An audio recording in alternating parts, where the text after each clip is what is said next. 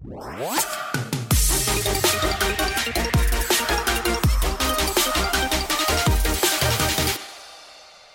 coworkers, welcome back to another episode of Co-working, the podcast that brings you the conversations you're currently missing from your workplace.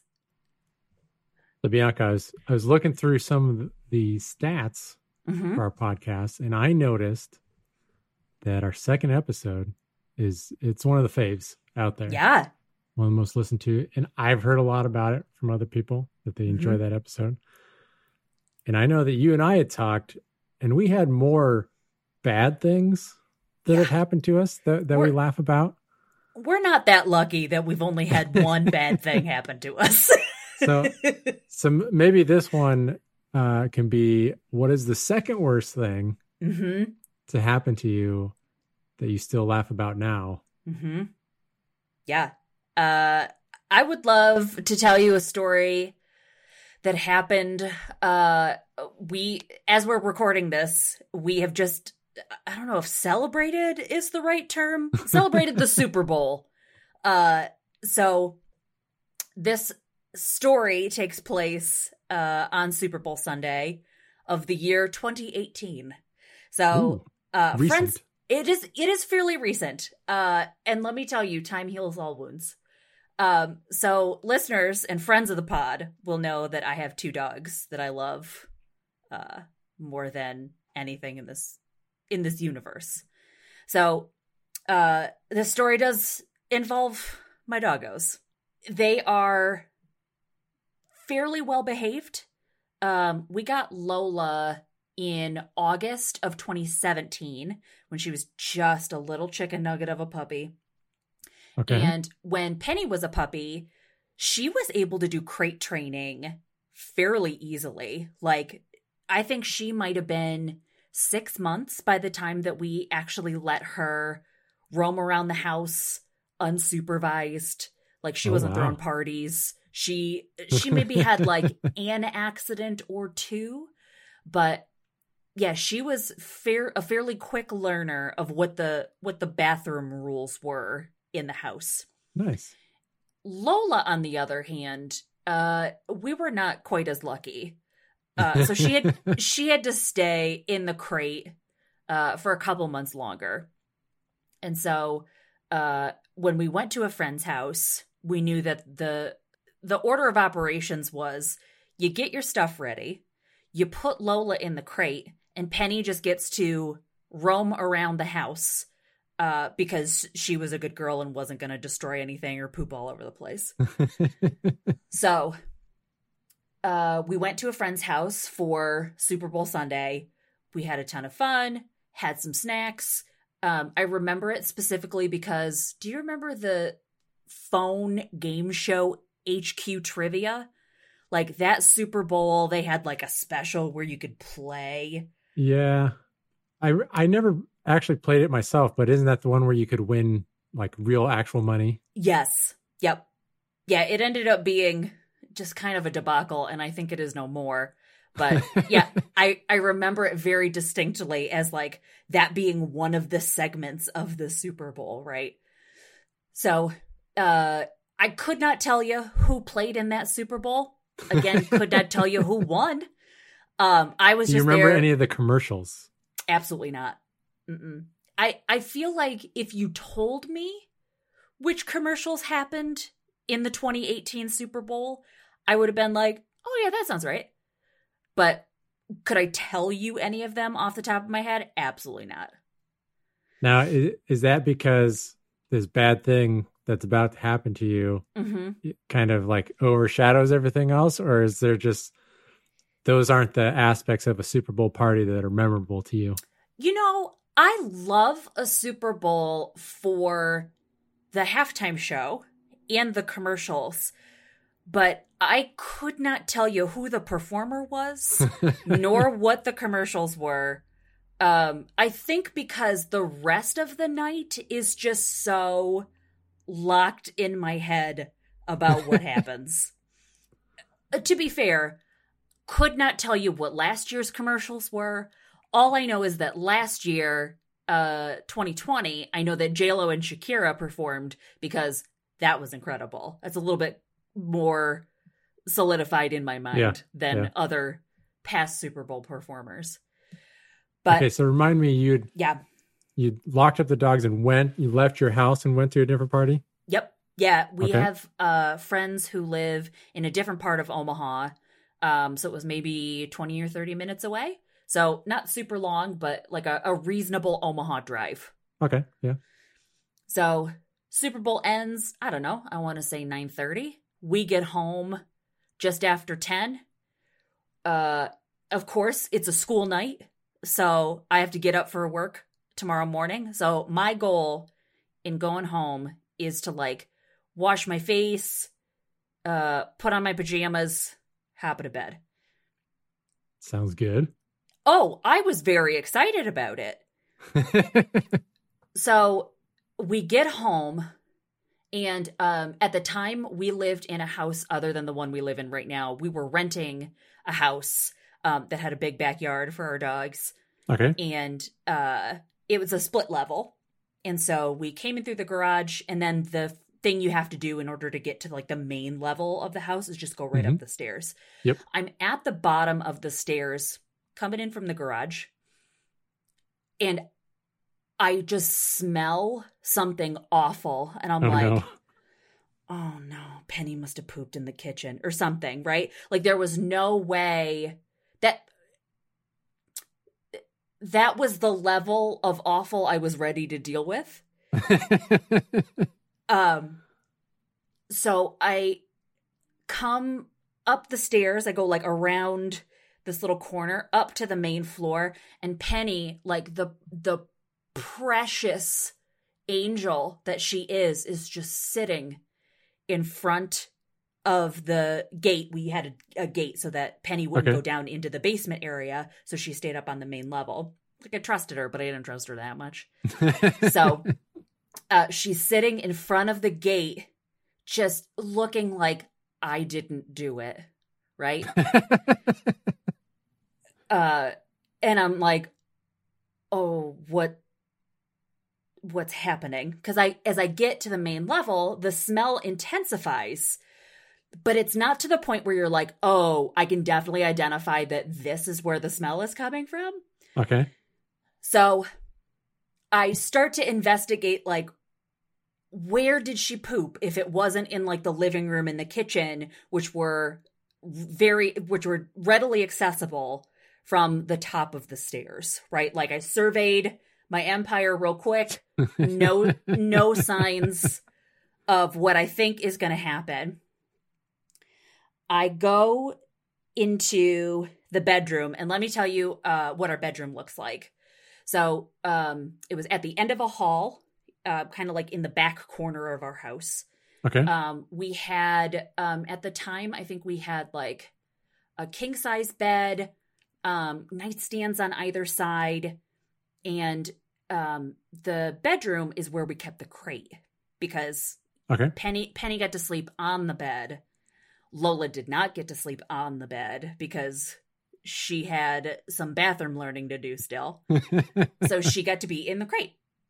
So the crate was on my husband's side of the bed. Oh, and we on the bed? No, it's on the side. Oh, yeah, it's like on the side. Okay. Yeah, okay. next to his. Oh my God. That's a heavy crate too for us to like put it on top of the bed every time we left. Yeah, I was confused. Yeah. So it's on his side of the bed. We also put like a sheet over the crate because it kind of helped Lola calm down when she needed to. Yeah, we've done that. So it's like her little den. We called it her apartment when we had to like have her go in. I'm like, okay, go in your apartment. And so because it was on my husband's side of the bed, he ended up just like draping a t-shirt or a sweatshirt or something across the top because it's another side table, right? Mm-hmm. Yeah. Instead of putting the stuff in the hamper, like I'm not throwing shade, but I'm throwing shade. Like instead of putting it in the hamper, just drape it across the jog crate, right? Okay, so back to the situation at hand. I still smell something. It intensifies. Now, can you identify what the smell is? Like, do you know that it's poop, or is it still up in the air? I definitely knew that it was poop. Okay. Yeah. But you're not really sure where it's coming from yet. Right. I don't know where it's coming from. I don't know, like, what carpet cleaner I have in my future, right? Like, how big is the spot, right? Yeah. So I go into the bedroom and I flick the light on.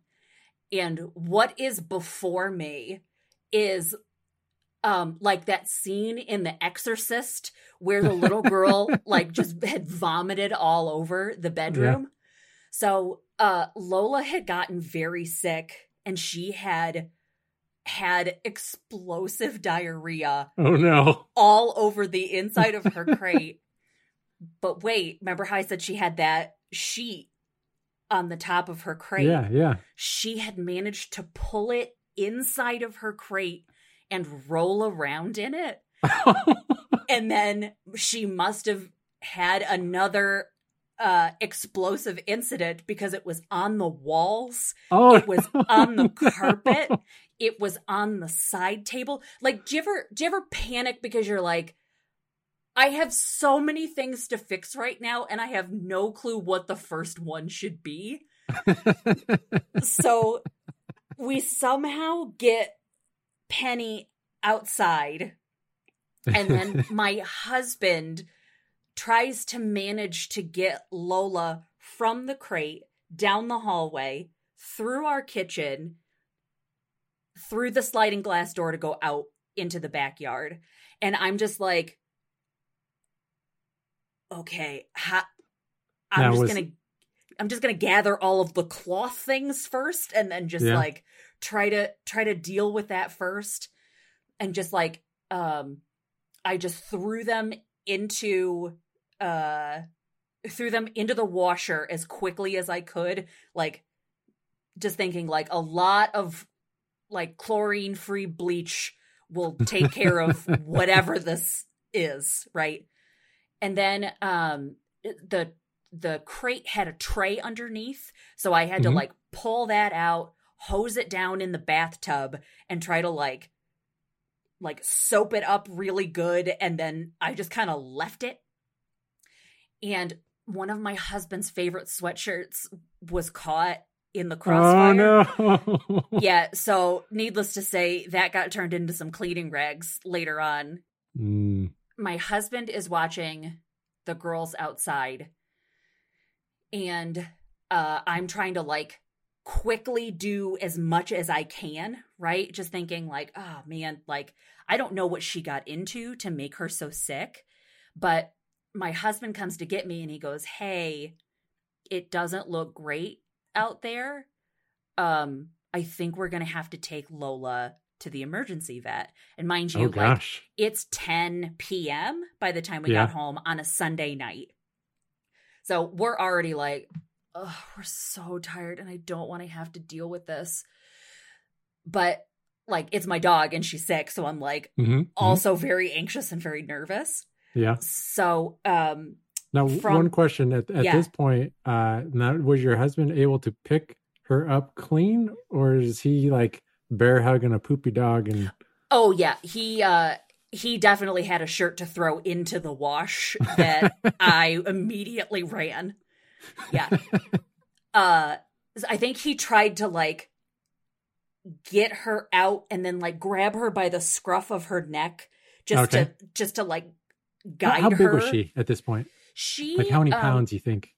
I'm gonna say she was probably 40 or 50 pounds. Yeah, that's pretty good size. Like it's hard to carry that big of a dog without bear hugging or something. We still do like pick her up, but it's really like you know how farmers pick up sheep?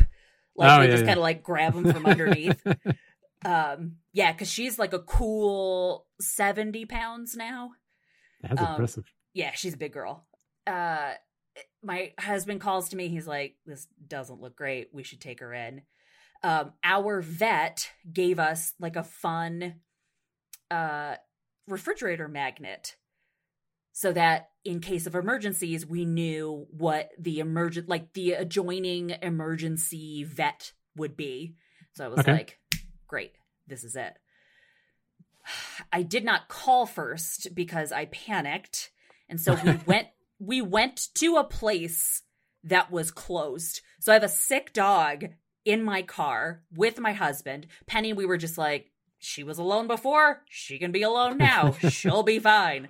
What? So, did you prep your car for Lola? Like, we had hosed her down a little bit, but we have dog towels. So like all of the towels that when they're no longer great for people, we just turn them into dog towels.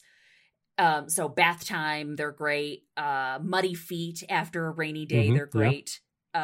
Getting snow off of them because their fur really traps a whole lot of snow, just to like scrub as much of the snowballs off of their feet as you possibly can. So we've got a ton of dog towels. So that was fairly easy, just putting some dog towels down in the back of my car, and then trying to go as quickly and safely as possible to this emergency vet that I had later learned was closed. We get there, it's totally dark, there's nobody. I'm like, what the crap? So I am on my phone trying to find another emergency vet. I think the one that we ended up going to was all the way in Papillion. So I live in Southwest Omaha at this point, and I drive to Papillion, which is basically Southeast Omaha. Yep. So that's like, I don't know, 30, 40 minutes, which means that's going to be 30, 40 minutes coming back. So we get there, we do the whole check your dog in, what's wrong, tell me about what happened. We go through, we wait in the waiting room.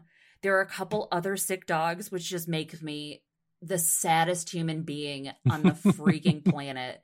So I'm like, oh, this is just not great. But I'm like trying to keep my head up, trying to keep a positive attitude. Just stay strong for Lola. Yes. Yeah, she's just a baby at this point. She was not even a year old at that point.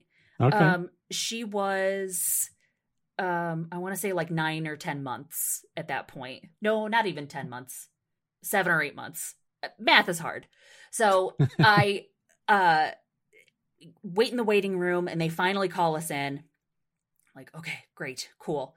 I go in with her and the doctor's like, okay, so tell me what happened. And of course I tell him a far less colorful story about what had just happened, just to, save some time. Yeah. And he goes, okay, so there's a couple of things that I think it could be. I will definitely test for those. Do you think she got into anything that I should test for additionally? Because I can test for, and then he like lists off a couple of things. And of course, like I don't have human children. This is my baby. I'm like, you will test her for everything. You test her for even the thing, like, you know how on House, I think I've talked about this before, it's never lupus. Like, test her for lupus. Like, you test her for everything that they taught you about in veterinary school. And the guy's like, okay, like, I just want to let you know, like, it'll cost a little bit extra to test her for this other thing. And I'm like, I don't even care. Like, I just want to make sure that she's okay. So they take her in the back to like, I don't know if they like looked at her blood or like tried to take a stool sample just to figure out what was happening. And they come back and they go, hey, remember that thing where I was like, I don't think we need to test for this. Good thing we tested for this because Lola has Giardia. And Giardia is like this river parasite that you get from like drinking stagnant water. So she must have gotten it from drinking out of a puddle on a walk or something. So I still don't know exactly how she got it because I'm like, we live near like a children's park. Like, I don't know what weird animals are running around like spreading Giardia in like this suburban area, right? So I don't know exactly how she got it. All I know is that she got it. And then the doctor proceeds to tell me, oh, you have another dog at home. And I said, you better believe it. She is also the light of my life. And the doctor goes, yeah, we're going to need to treat her too because it's very contagious. Oh, no. I'm like, oh, no, you've got to be kidding me. So now I have to treat 2 dogs for this. So before they give me like the medication or whatever, they pump Lola full of some sort of medication. They give her like the first dose of whatever I'm supposed to do. Yeah. And then they're like, well, because she had had so many bowel movements, she's probably dehydrated. Yeah. So we're going to give her what they called a subcutaneous IV, which ended up looking, so subcutaneous, it's under the skin. So they just like pump some saline fluid like in between the layers of her skin. So she looked like a camel with a hump. Oh, weird. And then, so what happened, because gravity, it like slowly like worked its way down the side of her body. So it looked like she had a chicken cutlet just like sticking out of the side of her, which, let me tell you, that was a ton of fun to just poke at and just be like, what is this? So it didn't hurt her or anything, so it's not like I was abusing my dog, but like that was just really fun to just watch it slowly morph south on her body and then like slowly get smaller as her body absorbed all of the fluid that she needed. So I want to say by the time that we get home, it's about 2 a.m. and I have work the next day. I don't even remember if I went to work or if I just like called in sick. I could not tell you. All I remember is just that night dealing with this. So the treatment ended up being what I thought was fairly easy, which was you just had to sprinkle this powder on top of her food whenever she would eat. And of course, because I have 2 dogs, I had to do this for both dogs. Yeah. And they would just eat around the powder because I'm sure it tasted awful. Just terrible. So I ended up going back to my vet when I could make an appointment. They had all of the information, like all of the records. The emergency vet had contacted my vet just to let them know about what had happened so that they could have all the information on their side. So when I called to make an appointment, they were like, yeah, bring them in. We just want to check on her and see how she's doing. And also Penny, because Penny was likely part of this whole beautiful experiment. So neither Penny nor Lola would eat the food that had the medication sprinkled on top of it. They just picked the kibbles that didn't have any exposure to it. I'm like, you sons of guns. So I go in and they're like, yeah, if they're being ding-dongs about it, we can give you this liquid medication. And I was like, oh, that sounds great. My dogs will definitely be fine with that. Cut to, they're definitely not fine with it. And I had, I told you how big my dogs are. Penny is 65 pounds. Lola is 70 pounds. Well, at the time, she was probably 50, probably working her way up towards 60. And they don't have small, dull teeth. So so they gave us this liquid that we had to pull into this huge syringe that doesn't have a needle on the end. It's just to squirt fluid into their mouth. Yeah. It ends up being something similar to if your dog has ever had the Bordetella vaccine, where they just kind of go squirt it right into their mouth. Oh, yeah. So I have never done this before.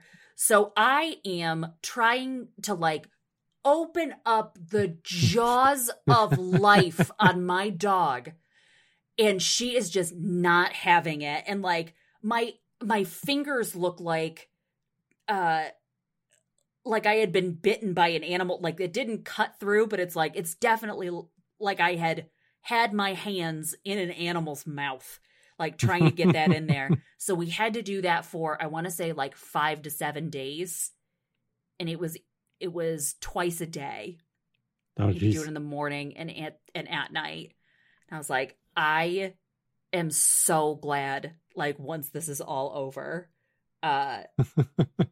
So yeah, as soon as that was over with, they didn't have to take any medication.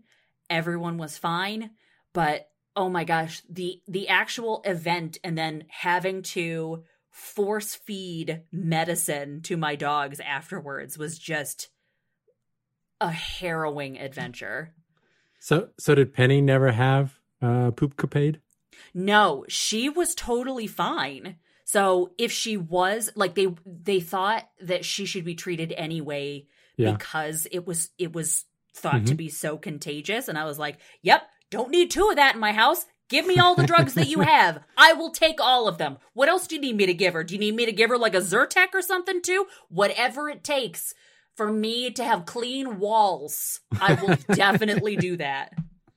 I thought you were going to say that on your way back from the vet, Penny had an episode. And oh, that would have made it so much worse. I will say, like, we've had some accidents in the house, but that is by far the worst one.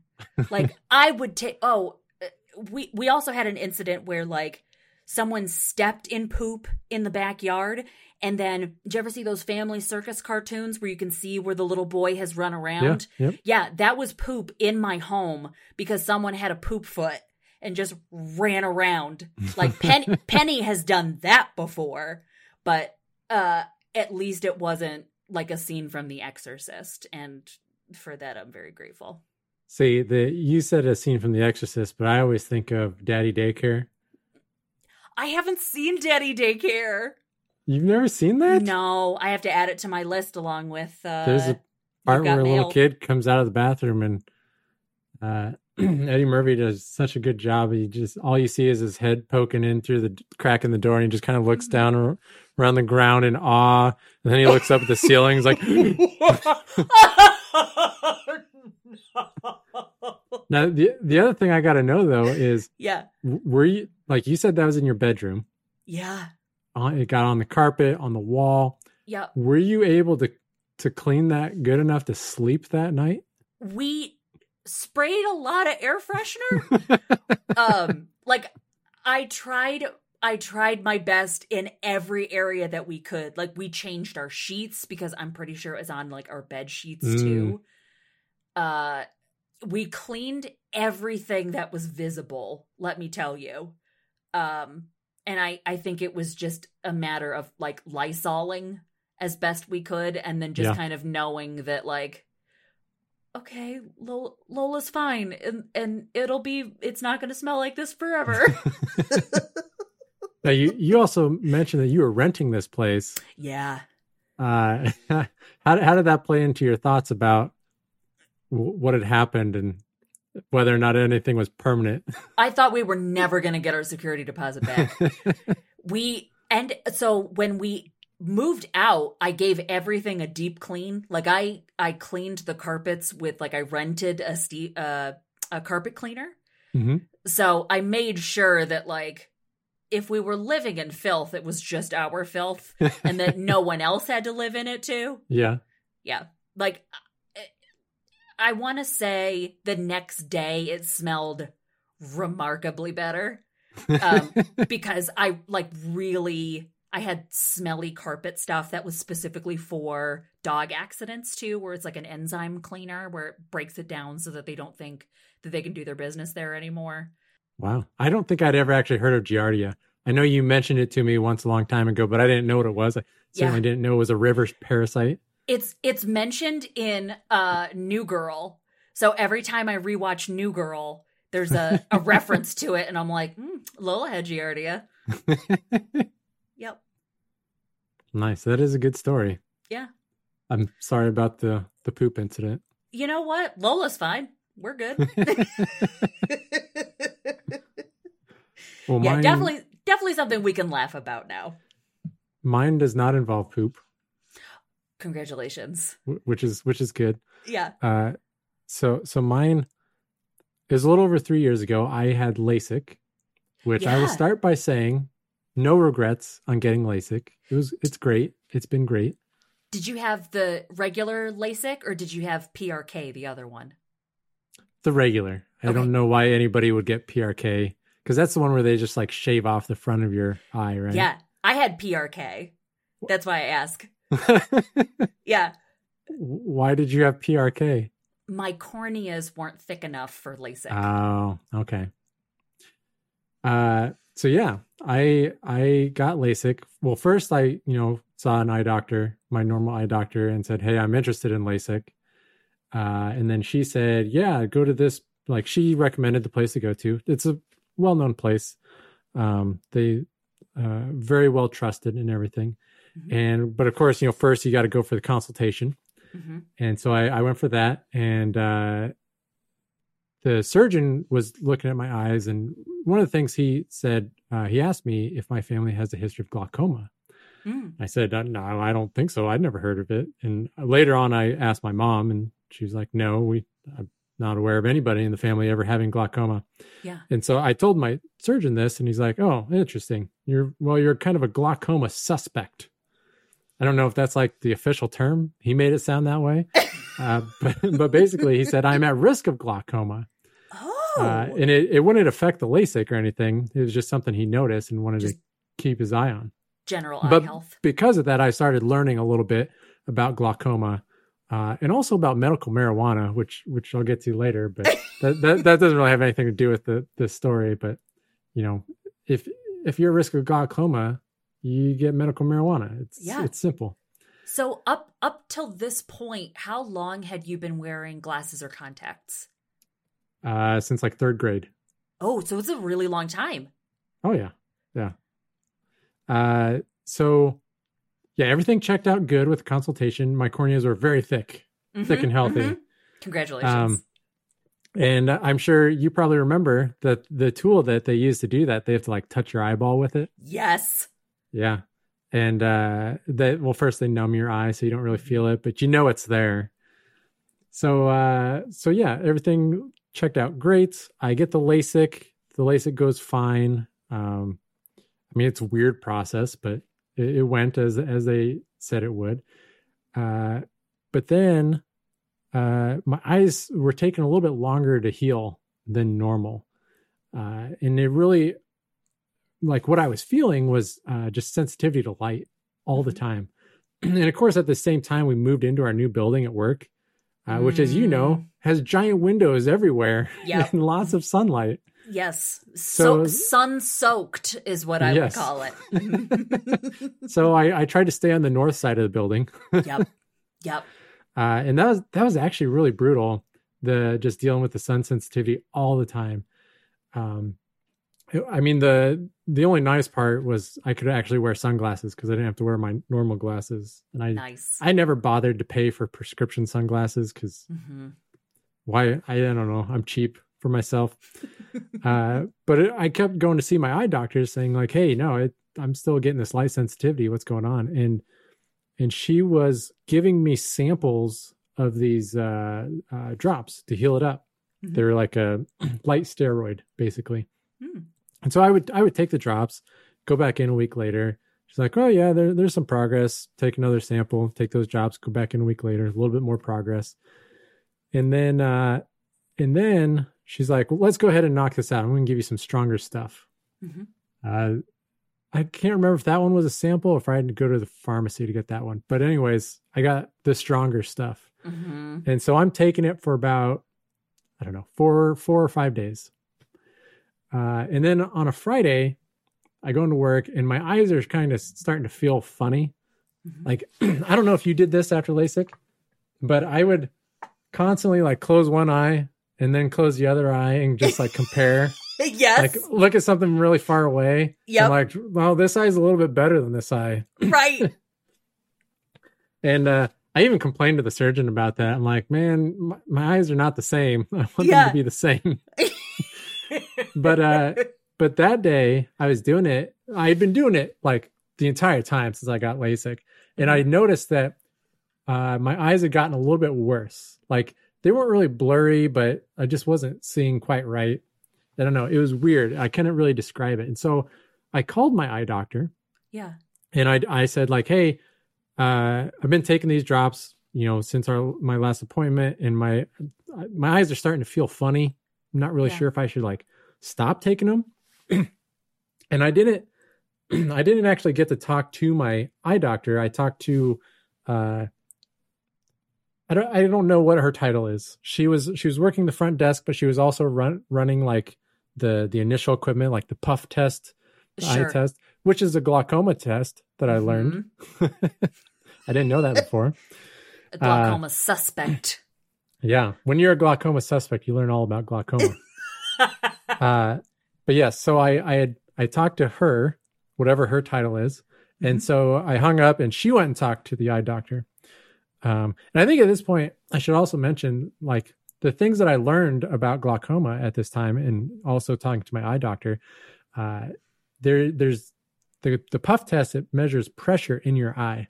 And when your pressure is too high, that causes glaucoma because it causes too much pressure on the optical nerve or something like that. Oh. And it was the shape of the stuff around my optical nerve is what makes me a glaucoma suspect, because the pressure would not have to get as high for me to develop glaucoma. Oh. And there are numbers. Most people, their pressure is between 15 and 20. I have no idea what the unit is. Yep.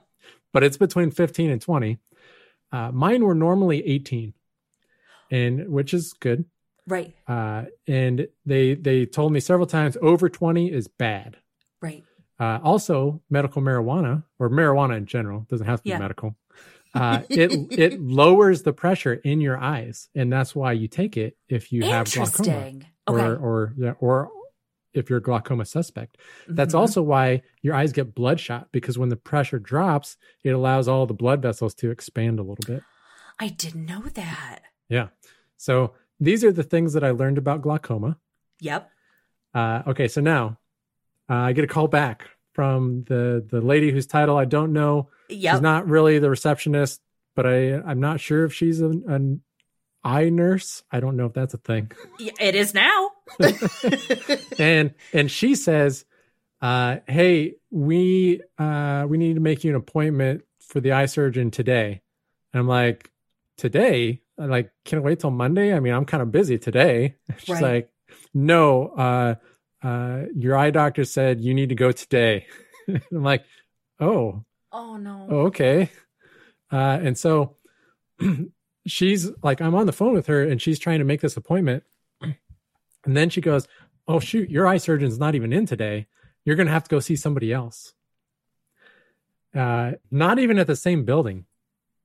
It's like a building next door, but they just a complex of eye doctors or eye surgeons. And so now I'm starting to get a little nervous because, they're suggesting a great sense of urgency. So they make the appointment for me for this other eye surgeon. And so I drive there like basically immediately after this phone call, or maybe an hour later. So I get there and then I meet this eye surgeon for literally the first time ever. Never seen him before. He sits me down in a chair and he starts like looking at my eyes and stuff.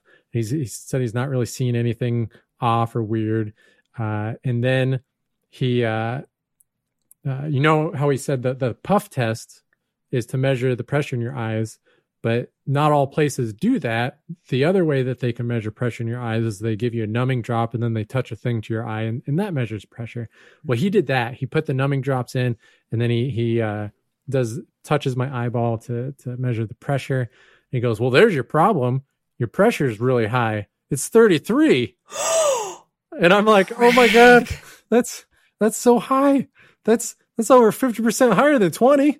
Oh my gosh. And so at this point, all these thoughts are running through my head. Like, do I have glaucoma right now? Am I losing my vision? Because they call it the, there's some weird old wives' name for it, like the hidden blindness, or it sneaks up on you because essentially you don't recognize that you're going blind because your brain is like filling in the gaps as you're slowly losing vision. So I was like, oh my gosh, am I developing glaucoma right now? And then this eye surgeon, worst bedside manner of anybody. Oh, no. He has an assistant in there. And he looks at him and he tells him to go grab some tool. It's got some really scientific name and I can't remember what it is.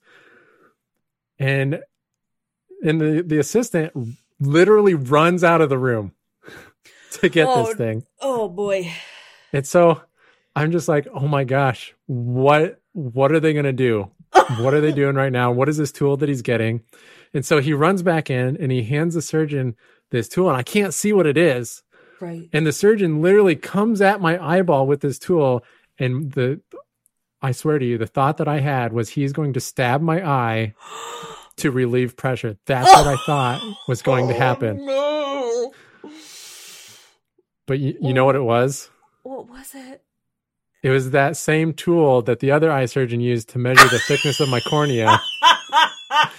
Because you see, when they do a pressure test, the number that they get is variable depending on the thickness of your cornea. And so to know if that number is accurate or not, they measure the thickness of your cornea and adjust the number accordingly. That's what the tool was.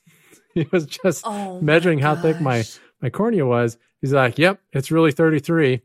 And then he gave me some eye drops to lower the pressure. And he said, just take these for 2 weeks and you'll be fine. So you just told me that you drove to this appointment. Like, how do I want to say this? Would you have driven there again? Like, could you see? Yeah, I could see fine. But so then like after he gave me these eye drops and said I was free to go, like I didn't have to reschedule anything with him because he wasn't even my normal surgeon or anything. Yeah.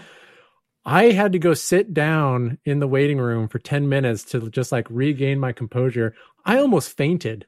Oh, I don't doubt it. Like when you're about to faint, you start to like your hearing goes away and you just start to get the tinnitus sound in your head. That's what happened to me. And so I even asked the assistant, like, hey, do you have some water or something that I can have? Because again, I thought he was going to stab my eye. Well, and if there's anything that I know about you, Greg, is that you and needles do not get along. So the idea of someone poking a needle-like thing into your eye, whether real or not, probably would have sent you in some sort of like fainting tailspin. Yeah. See, my wife, she always questioned how I could get LASIK or just be fine with the process of LASIK. But compared to needles, LASIK is such a superficial thing. All you're dealing with is this flap of your cornea. It never goes in your eye. Right. I mean, unless you count the actual laser, but like that's really just light. Yeah, it's just light goes into your eyes all the time. So yeah, after 10 minutes of waiting in the lobby and somewhat regaining my composure, I think I went back to work and then probably just went home. And then the next week I went back to my normal eye doctor and I told her all about my adventure. Yeah. And I could tell that she kind of regretted informing me about all of these things, like the numbers of what's good and bad, and not giving me the context of what's emergency level. Because when I said I thought he was going to stab my eye, she goes, oh, no, they would never do that unless it was over 50. No, because she just told you that that's a legitimate course of action. Yeah, it is. It is a legitimate thing. She said it's not that uncommon after cataract surgery. Oh, shut the front door. So the other thing I learned is that I am what she called a steroid responder. So this is a somewhat common thing where if you take eye drops with steroids in them, it makes the pressure in your eye go up. And so when I called in saying, hey, my eyes felt funny, she said she thought it was one of two things. I don't even remember what the other one was. But both of them were like serious. Or no, at least the steroid responder one was serious enough that she's like, no, you got to go see the surgeon today. Oh my gosh.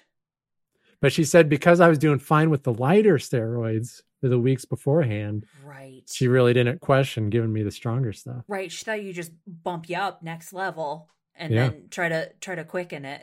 So this was over the course of quite a few weeks, maybe months that this happened? Yeah, the whole thing was probably 2 to 3 months.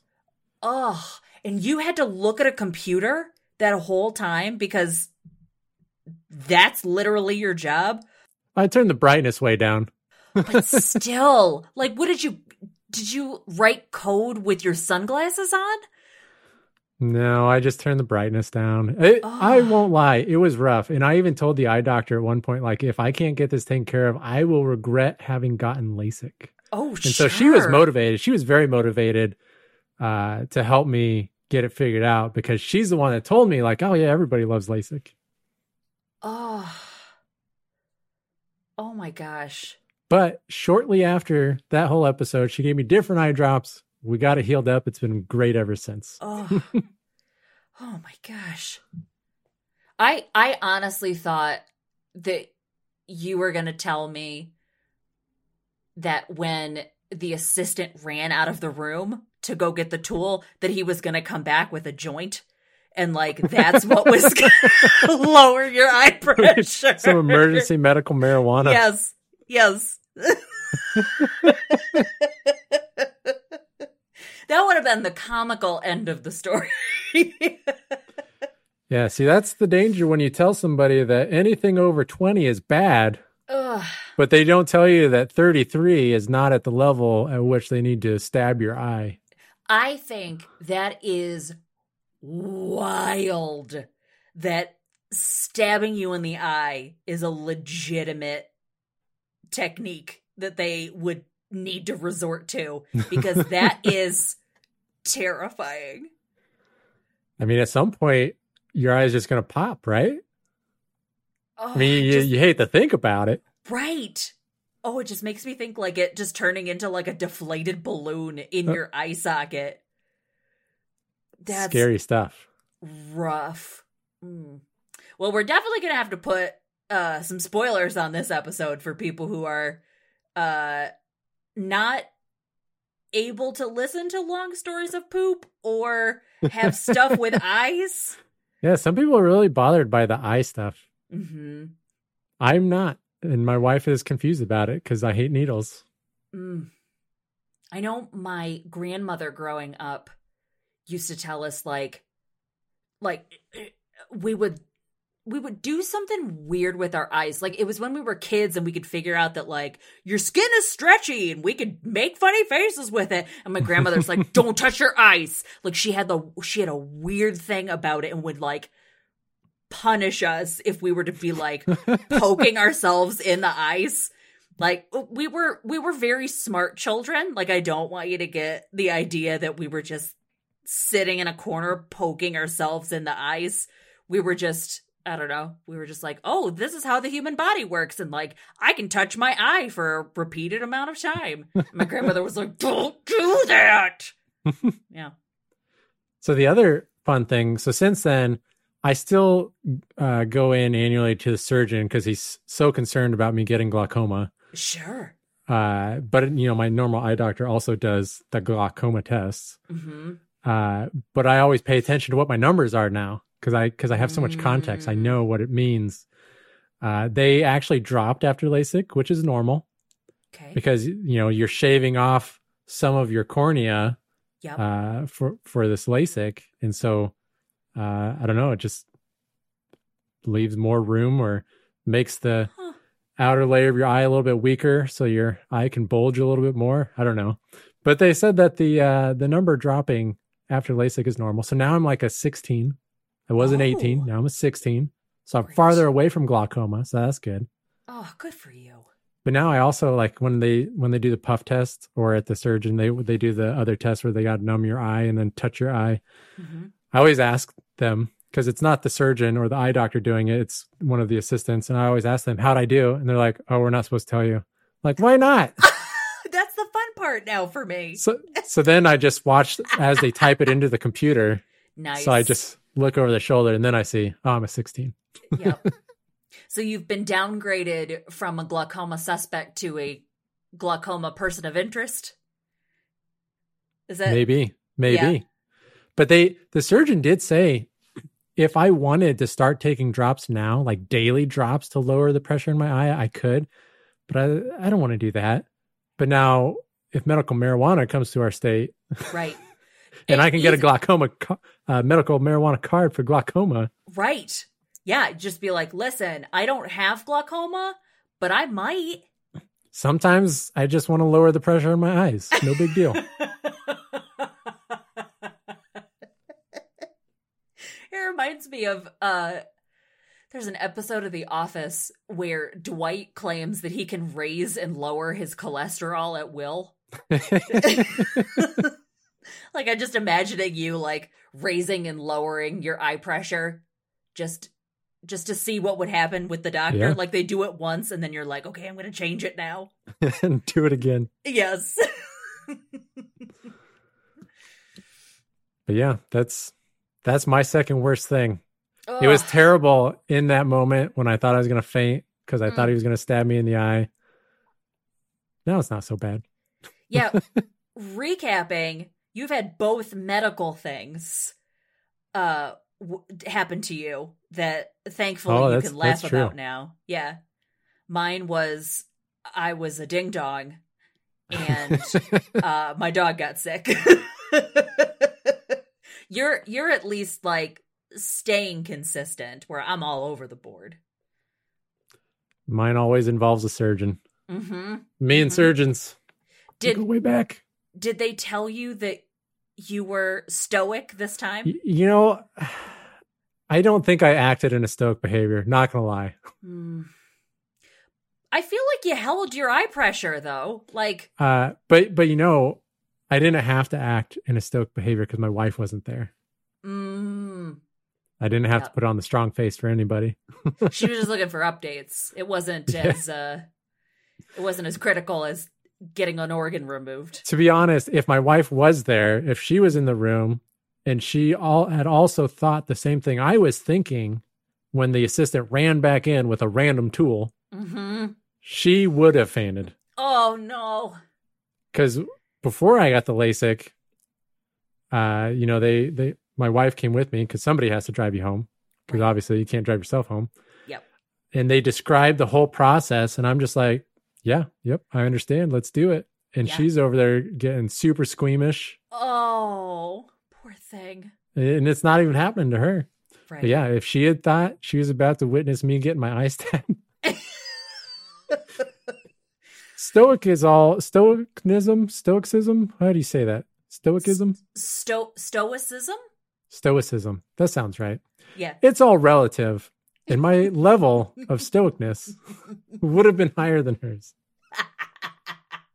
You come out on top no matter what. I appreciate that.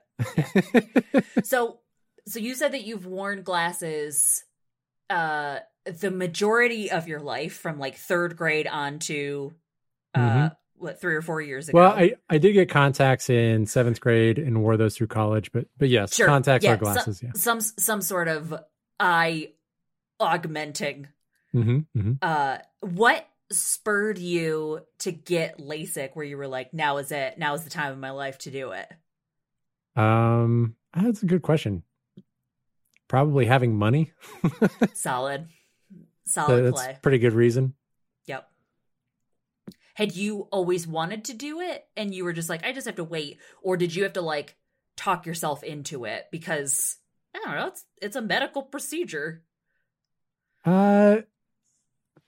I always thought it was one of those things where actually, so now I think it's one of these things where you don't realize how good it can be until you do it. Because I never thought glasses was that bad. It'd be like every once in a while when I had to get new glasses and pay for some expensive frames. And I'm like, oh, maybe I should just do LASIK. But otherwise wearing glasses every day wasn't bad. Right. But I think I'd heard from many other people that said they really like their LASIK. And I remember one of our coworkers that had gotten it said, you know, if in 10 years my eyes go worse, I'll just get it again because it was so worth it. Wow. So then I was like, maybe I should just look more into it. I had someone tell me once that they got LASIK because when the zombie apocalypse comes, they don't want to be held back by their need to wear glasses. Yeah, that's legit. Yeah. I mean, it's not a bad reason. It's an outlandish reason, but it's not a bad one. Now, I would still be a little concerned. I don't know. You don't have to worry about this because you got the PRK. Mm-hmm. But if you get the LASIK, I don't know if you knew this, Bianca, the flap never fully heals. So I did know that, and I knew that because pilots can't get it. Yes. So they also recommend boxers don't get LASIK. They get PRK. Because if you get hit in the face, it can dislodge the flap. Oh, so what I just heard you say, I interpreted very differently at first when you said thought dogs. No, when okay. I definitely thought underwear, where they were recommending you wear a certain type of underwear, and I'm like, I don't know how that's related, but if it is, then okay, sure. And then dislodging the flap. But now that you meant the profession yes, of professional boxing, boxers. Yes. Yep. No, I get it. Yep. But yeah, so I don't know. The LASIK's going to play out good in the apocalypse because you're at higher risk of getting hit in the face, I feel. Probably.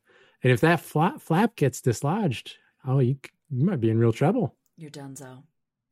Unless you're, brave enough to touch your eye and just try to get it back in place. I don't know if you can do that. I don't know what the mechanics are, but it can't be good. I do know that, if you have saved your glasses, I feel like you could use them as bartering in the zombie apocalypse, right? They gotta be worth something to somebody. I don't know. Yeah, maybe that counts as one of my irrational fears is the flap getting dislodged. You've done well with the flap so far, though? Yeah. Although I those first couple weeks, I was so afraid to rub my eyeballs.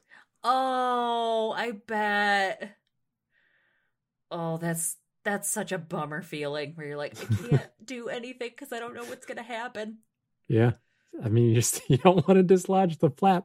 Sure, you paid a lot of good money to get your eyes fixed, and you don't want to mess it up. Because then, I'll be honest, and this might be a trigger for the eye squeamish people, but I was worried if the flap got dislodged that I might just rip it straight off. Sure, just like a Band-Aid. I get it. Yeah. Oh. But yeah. Well, I'm glad that your eyes are fully intact. For the listeners, I can definitely see both of Greg's eyes. They look fine. Yeah, the eyes are doing good. They never got stabbed. The flap is in place. Both flaps. Is that on your New Year's resolutions for each year? Try not to get my eyes stabbed. You're just out here trying not to get poked in the eye. Honestly, I just try to forget that it was ever a thing that happened. Mm-hmm. I try not to think about it. And now you have a vivid memory strengthened in your mind. So, yes. Sorry about that. Yeah, very much so.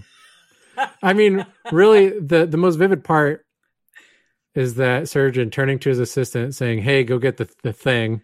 Right. I'll learn the name of it someday. Yep. And him just running out of there.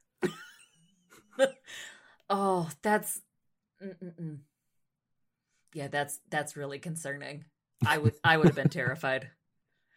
All right. Well, we would love to hear from you. If you didn't tell us the first time about the worst thing that ever happened to you, we want to hear about the worst thing that's happened to you, or the second worst, or both. Hit us up. We're on Instagram at coworking_podcast. If you've got a topic suggestion for us, DM us on Instagram. We would love to hear it. That's how you're going to secure the fact that we don't talk about eyeballs anymore. So get those topic suggestions in. We're sure that you have friends that are missing their random office chit-chats. Rate and review us on Apple Podcasts and tell a friend about us. That's it for this week. We'll see you again in 2 weeks. Bye.